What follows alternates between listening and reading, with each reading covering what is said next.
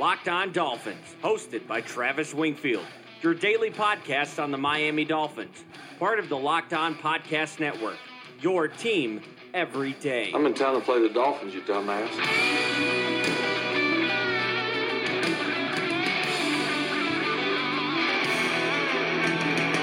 What is up, Dolph fans, and welcome into the Tuesday, November the 19th edition of the Locked On Dolphins podcast. I am your host, Travis Wingfield, and as always, I am here to bring you your daily dose of Miami Dolphins football. And on today's show, we'll recap the key data points from Miami's loss Sunday against Buffalo, snap counts and advanced metrics in the aftermath, plus a clue into Miami altering its game plan weekly based upon the opponent, and we'll update the status on QB1 and his surgery, what a new first-round mock draft might look like with and without Tua Tagovailoa, and we'll catch up on all the teams Miami are interested in the final 6 weeks of this season. All of that and more, but first, before any of it, I kindly invite each and every one of you to subscribe to the podcast on Apple Podcasts, Stitcher, TuneIn, Google Play, Spotify, top 200 on Apple, top 100 on Spotify. Go ahead and subscribe, rate, and review the show. Give me a follow on Twitter. It's at Wingfield NFL, voted the number one follow on Dolphins Twitter by Dolphins Twitter. Follow the show at Locked On Fins. We'll follow you back, and check out LockedOnDolphins.com. We have the aftermath piece up there for you guys right now, as well as all the video breakdowns from the game on Sunday. With that, let's go ahead and jump right in. That's another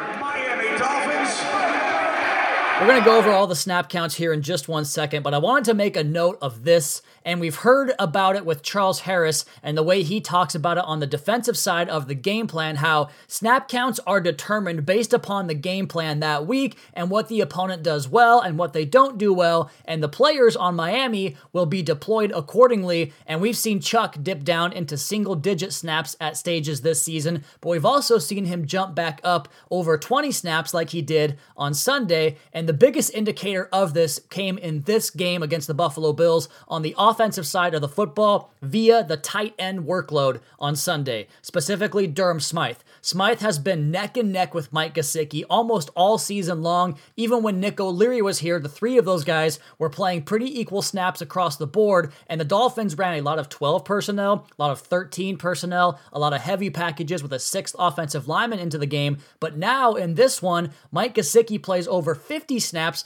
and Durham Smythe is reduced down to 8 snaps in this game. Clive Walford played 6. He was the third tight end on the roster. So why would they do this? Well, one, you could say the scoreboard late in the game dictated that Miami use the passing game exclusively, and that would be true, but still, 8 snaps. This game was a one-score contest late in the second quarter, or about to be after that Allen Hurns fumble, so there was no excuse to not give Durham Smythe the same amount of workload that he had in the past, and the reason for it, the Buffalo Bills linebackers are loaded between Matt Milano and Tremaine Edmonds. Those guys flat out get the job done almost every single week. And then in the secondary, they've got good safeties, guys that cover linebackers like Jordan Poyer and Micah Hyde. They've got Tre'Davious White, one of the best perimeter cornerbacks in the NFL. But beyond that, that's where the Dolphins ate the Bills' lunch in the game back in Orchard Park a few weeks back, was going after Levi Wallace and the depth of those cornerbacks. And so Durham Smythe gets 8 snaps, and Albert Wilson gets a season-high 36 snaps, and Jakeem Grant also gets a season-high 30 snaps, which, by the way, he didn't get 50 yards, but Albert Wilson did have a season-high in receiving yardage. Is that a lock win? Probably not, but I'll take the consolation prize on that. So the point remains, the Dolphins will adapt their scheme and their style depending upon the opponent across from them. And going back to the conversation about consolation prizes, we have to talk about the quarterback position and the draft. That's later. Let's go ahead now and turn things over to the aftermath. This piece is up on LockedOnDolphins.com. The aftermath, Dolphins 20, the Bills 37, and we saw the pendulum kind of swing back the other direction this weekend for the Dolphins. A 2-game winning streak that had fans excited about the coaching staff and the future of this team and the way they compete with a roster that is still very, very much undermanned. And we kind of lost sight of the preferred draft target up high in next April's draft, like a top 5 pick. But now things seem to be kind of settling down back in that direction. Dolphins had way too many penalties on Sunday. We talked about this on the recap show, but several of those flags were picked up because the Dolphins got beat on those plays anyway. Easily could have been 8, 9, 10 penalties in this game for the Dolphins. They missed a bunch of tackles. They had zero pass protection all game long. And really, it was Jakeem Grant's huge play on the kick return and his blazing speed, as well as Devontae Parker's big plays on offense, that kept the Dolphins in this game. But this was pretty much an onslaught from the Buffalo Bills from the word go. It's been that way against Bills quarterbacks going all the way back to Thad freaking Lewis, man, back in that 2014 game at home when Mario Williams almost ended Ryan Tannehill's life on that strip sack late in that game. But we go back to Josh Allen. Through 4 career games, he's been a headache for this Dolphins defense. Tyrod Taylor tortured us for 3 years, and then we had Thad Lewis in that 2014 game, of course, and then when it comes to Kyle Orton before that, I think that was probably the last time that Miami actually had success against a Buffalo quarterback. But back to 2019, the Dolphins defense now ranks 29th in total defense, 20th in passing, so that's still decent, I suppose, given the names they have back in that secondary, 31st in rushing defense, that's an absolute nightmare problem right now, and 31st in scoring defense. The Dolphins have the 10th fewest missed tackles, although they are still a top 5 tackle percentage rate team in the NFL. They rank 28th in pressure percentage, that's not good enough, 11th in quarterback knockdown percentage, and 9th in blitz rate in the National Football League. The Dolphins offense on the other side, it's pretty ugly. 29th in total offense, 28th in passing. They are now dead last in rushing attack. Kalen Ballage has a lot to say about that. And they are 31st in points scored. They are 30th in yards per play. And they are tied for dead last in sacks allowed with 42. And the funny thing about that, the ironic thing about that, is that the Dolphins, Titans, and Jets are all 1, 2, and 3 in most sacks allowed. So the Dolphins are us, obviously. The Titans are quarterbacked by Ryan Tannehill, and the Jets are coached by Adam Gase. It seems like sacks are always going to be tied to this Miami Dolphins team. The Dolphins are ranked 25th in third down conversion percentage, and the red zone rank climbed up to 13th with a 60.9 touchdown conversion rate once the ball crosses the 20-yard line. And before we take our first break, I tweeted about this on Monday morning, discussing the ironic nature of the Dolphins' new situation, and we're going to talk a lot about Tua Tagovailoa in this podcast, but isn't it just fitting, just in the way that the Titans and Jets are number 2 and 3 in sacks allowed in the NFL with Gase and Tannehill, isn't it just fitting that Miami, after 13 years removed from the Drew Brees situation with the New Orleans Saints and the Dolphins team doctors not signing off on Drew Brees' shoulder, he goes to New Orleans, has been there ever since. He won a Super Bowl, probably should have won a couple of MVPs, broke every single passing record in the book. Isn't it just ironic that Miami now, 13 years after the fact, in a situation where they are just as clearly searching for a franchise quarterback as much as they were in 2006, isn't it just fitting that the Dolphins now are going to have to make another huge, absolutely critical decision on an injury and a medical situation at the most important position in sports and in the most important position in your own franchise, and of course a player that could change things for the Miami Dolphins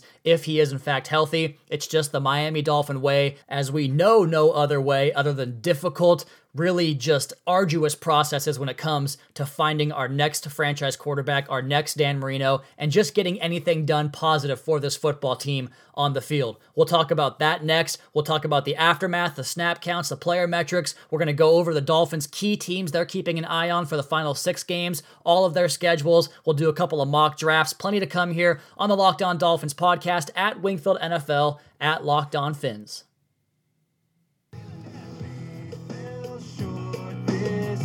Your smile fades in the summer. Place your hand in mine. I'll leave when I wanna.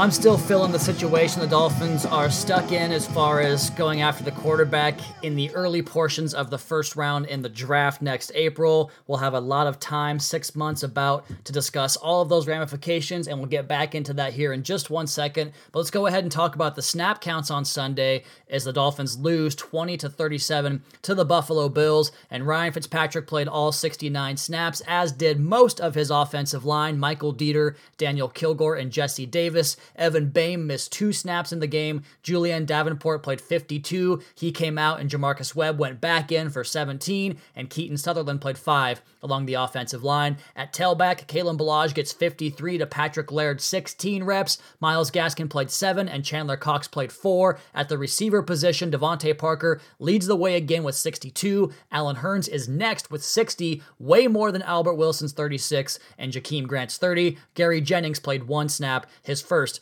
as a Miami Dolphin. Mike Gesicki played for 59 snaps compared to Durham Smythe's 8 and Clive Walford's 6. As far as the offensive grades go, we know that trading Laramie Tunsil was a big downgrade in value, but we saw the impact of it on Sunday between both Julian Davenport and Jamarcus Webb. Davenport has allowed 10 pressures in 2 games and exited both those games with an injury. On Sunday, he surrendered 6 pressures, 2 sacks, and had a run blocking grade below 50, and his replacement, Jamarcus Webb, played 17 snaps and allowed 3 pressures of his own, one of those a sack, and that's good for a combined 9 pressures allowed on 52 dropbacks, good for a 17.3% pressure rate just from the left tackle position alone. Inside at left guard, it's not any better. Michael Dieter allowed just 2 pressures, but both of those were sacks. I guess Pro Football Focus thought enough of his game to give him a 75 grade in pass blocking, despite those 2 sacks. Can't say I agree with that. Jesse Davis got in on the act with 5 pressures of his own, while Evan Boehm surrendered 6 of his own, and both of those guys allowed 1 sack as well. Devontae Parker's career day was really just jumping off the page, with all the statistics he piled up. 20 yards per catch, 135 yards on just 9 targets. That's good for a YPT, yards per target, of 15. That's also a career high. He also drew Tre'Davious White on 5 targets. On those 5 targets, he caught all 5 passes for 80 yards and moved the chains 4 times on those receptions. Big day for Devontae Parker. Allen Hurns was 2 mistakes away from really instantly justifying Miami's faith in him with that contract extension. He caught 4 of his 6 targets for 53 yards, so still a good number, but he had the drop and the fumble, which really brought his grade down. He, Gesicki, Ballage, and Myles Gaskin all had drops in this game. Jakeem Grant caught all 3 of his targets for 32 yards, and Albert Wilson had that season high with 26 receiving yardage. In the backfield, Patrick Laird had a 90.5 receiving grade, but a 16.7 pass blocking grade. If he wants to earn more time, he has to get that pass blocking grade way up from that. He had some bad looking reps in the game on Sunday. 3 of his 6 receptions did move the chains, however, and Kalen Ballage failed to top 2 yards per carry, and he once again failed to get over 2 yards after contact. He was 9 for 9 with carries and rushing yards, and he had 1.78 yards after contact per carry. Fitzpatrick with a clean pocket, 23 for 30 with 273 yards, but when he was under pressure, he had 7 sacks, was 9 for 15 with just 50 yards passing in the game. On the other side of the ball, defensively, Christian Wilkins leads the defensive line in snap counts, 55. Devon Godshaw plays 52. Avery Moss plays 44. And John Jenkins gets out there for 29. Jerome Baker didn't leave the field. He was out there for all 71 snaps. Vince Beagle played 56 in the game. Sam McGuavin played 33. Charles Harris, 27. And Trent Harris, 15. In the defensive backfield, Miami played a lot of players on this side of the ball. Nick Needham played 70 snaps, all but 1. Eric Rowe played 70 as well. Jamal Wiltz and Ken Crawley both played 63 snaps each. Rashad Jones played 47. Bobby McCain played 42. Stephen Parker played 31. And Ryan Lewis had 9, with Chris Lamons playing 6 snaps. So that's 1, 2, 3, 4, 5, 6, 7, 8, 9 defensive backs saw the field on Sunday. And frankly, none of these guys are household names at this stage of their respective careers anymore. Needham, the rookie out of UTEP, was again the highest graded player on defense for the 2nd straight game. He did allow the long touchdown, but he competed to the tune of just 5 catches allowed on 11 targets for 85 yards. He made 6 more tackles in this game, and 3 of those for run stops. And remember, those are stops within 2 yards of the line of scrimmage. Since he became a starter 3 weeks ago, Needham has a pick, a sack, 5 pass breakups, 21 total tackles, and 9 of those for run stops, gains of 2 yards or less. Really impressive work from the rookie. He's earning a chance to compete for the number 2 cornerback job next year. If he can do it for 6 more games, then he certainly will enter camp with a chance to start alongside Xavier Howard. Christian Wilkins had the next best grade, but I don't agree with that either. He had 4 total tackles and had 1 quarterback quarterback pressure one of those tackles for a run stop. The reason I don't agree is because Devon Godshaw got a worse grade, but he had 7 total tackles, 4 of those for run stops, and 2 quarterback pressures. A big day for Devon Godshaw on the stat sheet. Bobby McCain had the opposite, a forgettable day. He was Miami's lowest graded player, missing 2 crucial tackles and allowing receptions on both of his targets for 39 yards and a touchdown. Jerome Baker had 11 total tackles and made 7 run stops in the game, yet he was tabbed with an ugly 52 grade on run defense from Pro Football Focus.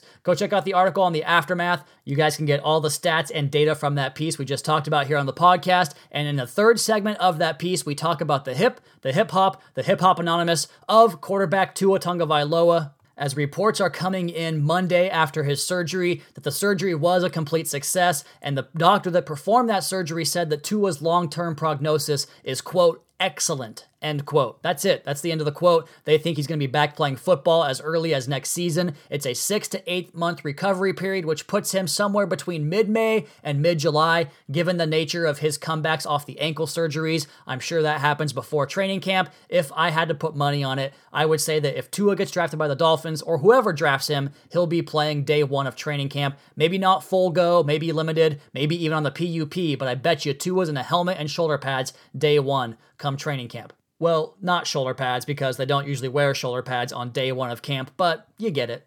But based upon all the prognosticating around this injury, it basically sounds like this was the only way the Dolphins were going to get a crack at drafting Tua, and yeah, the risks are there. The injury and the treatment plan should scare away some teams. He'll be poked and prodded in the medical evaluations all the way from now up until April, but with the Dolphins basically having no shot, in my opinion, to get higher than the 3rd pick in this upcoming draft, I think that Cincinnati's not winning a game. You watch Ryan Finley on Sunday. They could win with Andy Dalton, but they're not going to win with Ryan Finley. He is beyond terrible. Luke Falk, terrible with the Jets. They're not winning a game. Washington with Dwayne Haskins, that's not happening either. So I think both those teams are solidified with the first 2 picks, and now Miami will have a chance maybe with the 3rd pick to select Tua Tagovailoa. And some quick comparison, since I keep seeing this information that Tua is beyond repair right now and could be suffering the same fate as Bo Jackson. The word out of Alabama is that since they reduced the hip injury within the 6-hour window after the injury occurred, it creates for only a 10% chance of the degenerative nature of the hip that Bo Jackson suffered from, which limits movement and mobility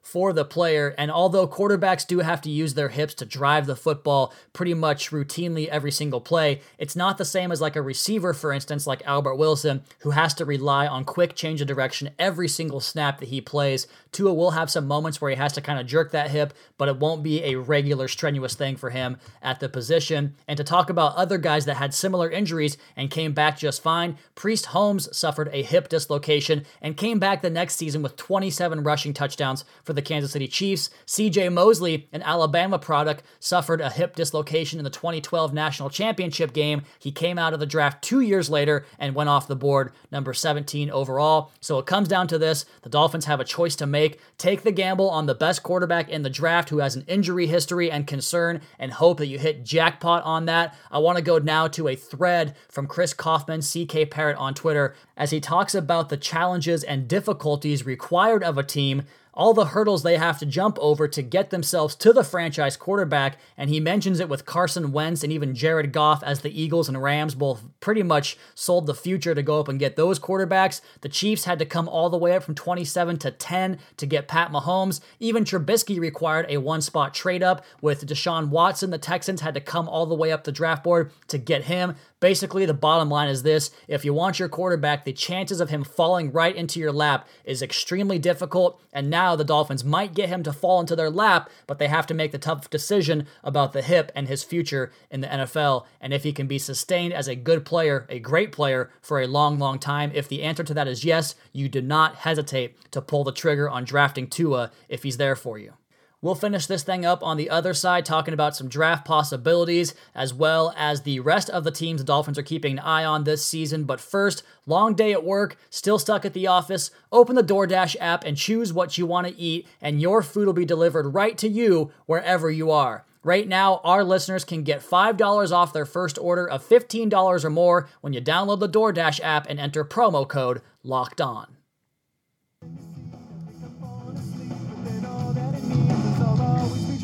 of you. Fell short this time. Smile fades in the summer. Just a word of the wise.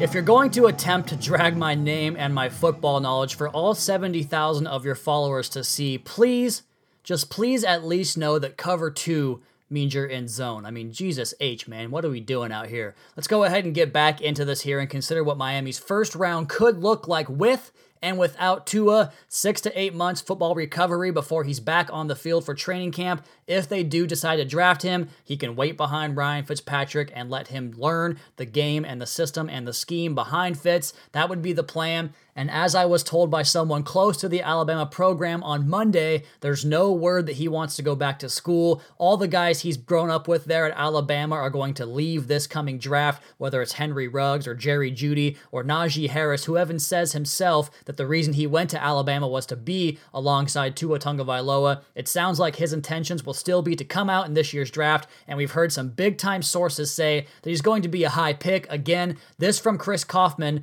who relayed this from the Rams team doctor, says that he would still have a clear first-round grade on Tua Tagovailoa, even with the dislocation and I guess a wall fracture or whatever the hell the injury is exactly. I'm not going to pretend to be a medical expert here, but it sounds like from doctors and medical experts that are not connected to this have some concern over his long-term ability to come back and play at a high level, but there are also plenty of doctors in the league and the guys that perform the surgery on Tua that expect he makes a full, complete recovery that gets him back to playing football. So if that happens, if that's the assumption we're operating under here, here's what a couple of mock drafts would look like for me just in the first round for Miami. Obviously, the first pick goes to Tua. If you wait on this and you try to get cute, you're going to lose him. So don't do that and just draft him with that first pick. You will not regret it when he comes out to be a Pro Bowl quarterback in a couple of years. At the second spot, this is a perfect range for me, right around 11 to maybe 14 for someone like Isaiah Simmons or Tristan Wirfs. And if AJ Epinesa is still there, I highly doubt he will be. I think he goes off the board before either of these guys I mentioned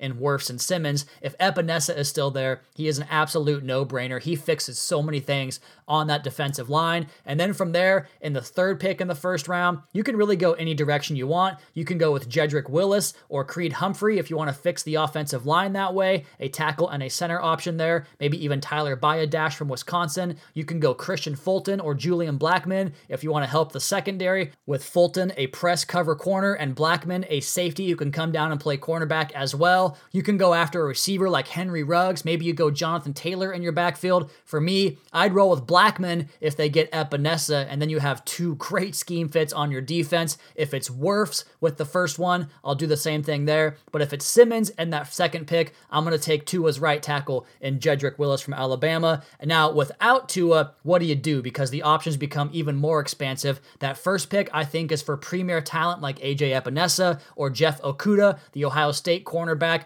And then your second pick is when quarterbacks start to kind of enter the fray, in my opinion. Jake Fromm, Jordan Love, Justin Herbert. You can still keep Tristan Wirfs and Isaiah Simmons on that list as well. And if you don't go quarterback, the third pick in the first round, that's where Jordan Love becomes a big factor in that position for the Dolphins with that Texans pick. Again, Miami picks 4th, 15th, and 25th right now if the season were to end today, but it does not end today, and we have plenty of games still to go with teams like the Steelers and the Texans. Let's go ahead and run down those schedules here real quick. The Steelers go to the Bengals next week, and honestly, if there's a game the Bengals are going to win, it might be this one besides the Dolphins game, just because Pittsburgh is without Marquise Pouncey, they're without James Conner, they're without Juju Smith-Schuster, they're still with Mason Rudolph, which is a big detriment to their chances of winning a football game. They are so depleted on the offensive side of the ball, and they couldn't score anyway. So if the Bengals, if something happens to Ryan Finley and maybe Andy Dalton comes in the first quarter, then you might have a chance to win that game. They then are home for the Browns, which we saw how that went on Thursday night. I think Cleveland takes care of Pittsburgh. They go to the Cardinals, and Kyler Murray could present some problems to that defense. Can Pittsburgh's offense keep up with Murray and the pace he scores at? Probably not. They're home for the Bills. We just saw what Buffalo did to the Dolphins offense. They could do the exact same thing to the Pittsburgh offense. They then have games on the road at the Jets and at the Ravens. So I'm going to predict 2 more wins for the Steelers. They finish 7-9, and that puts them right around the 13-14 range of the draft, and that's where Miami picks 2nd in the first round. For the Texans, they are home on Thursday against the Colts. That's a big one because after that, they're home for the Patriots and Broncos, probably going to split those two games. Then they're at the Titans, at the Bucks, and home for the Titans. This schedule to me looks like a pretty easy walk into an AFC South Division championship. And if they do that, we then have to start thinking about if they lose in the first round or they lose in the second round. If it is a first round loss, that pick probably comes off somewhere in the 22-23 range. If they get to the divisional round, that pick's going to happen around 25-26. And of course, conference championship, we're talking about late 20s, and Super Bowl, you're into the 30s. The Bengals, we talked about it on yesterday's show. They got the Steelers and Jets at home. Maybe there's a win in there. I just don't think so with Ryan Finley. At the Browns, home for the Patriots, at the Dolphins, and home for the Browns again. If Dalton comes in, I can see them winning 2 of those games. Without, they're not going to win any of them, and that's their plan. Washington's got the Lions at home, then at the Panthers and at the Packers. The Lions are pretty dreadful. If there's a chance to win a game, it's got to be that one. With Jeff Driscoll, even though he played well on Sunday, with the Lions secondary has been god-awful this season. That's a chance for Washington to pick up a win. I still don't think they're going to find any wins. They'll finish out with Eagles and Giants at home and at the Cowboys. I just think that team is an absolute disaster right now. And the Giants are at the Bears, home for the Packers, at the Eagles, home for the Dolphins, at Washington, and home again for the Eagles. I think they'll win a couple of those games and get themselves to 4-12. So the strength of schedule battle between they and Miami becomes very important. Even though we know the Giants won't draft a quarterback in the first round next April, it would still be beneficial for Miami to pick ahead of them so nobody can jump the Dolphins in the draft day trade and take Tua or whoever they might want to take away from the Dolphins in that 3rd or 4th position, wherever it happens to be. So go check out the article on LockedOnDolphins.com, Miami Dolphins Tank Central. It is the draft pick tracker. We have all that information up there for you guys. We'll have the All 22 review on tomorrow's podcast as well as Crossover Wednesday. Looking very much forward to doing it with Locked On Browns and Jeff Lloyd because we're going to talk a lot about rebuilds and tearing the thing down to the studs like Cleveland did and now like Miami has done. But as for today's episode of the Locked On Dolphins podcast, that is going to be my time. You all please be sure to subscribe to the podcast on Apple Podcast. Leave us a rating, leave us a review. Check out the other Locked On Sports family of podcasts for all the local and national coverage of your favorite teams. Follow me on Twitter at Wingfield NFL. Follow the show at Locked On Fins. Keep up to date on the Daily Dolphins blog over at LockedOnDolphins.com. You guys have a great rest of your night. We'll talk to you again on Wednesday for another edition of the Locked On Dolphins podcast, your daily dose for Miami Dolphins football.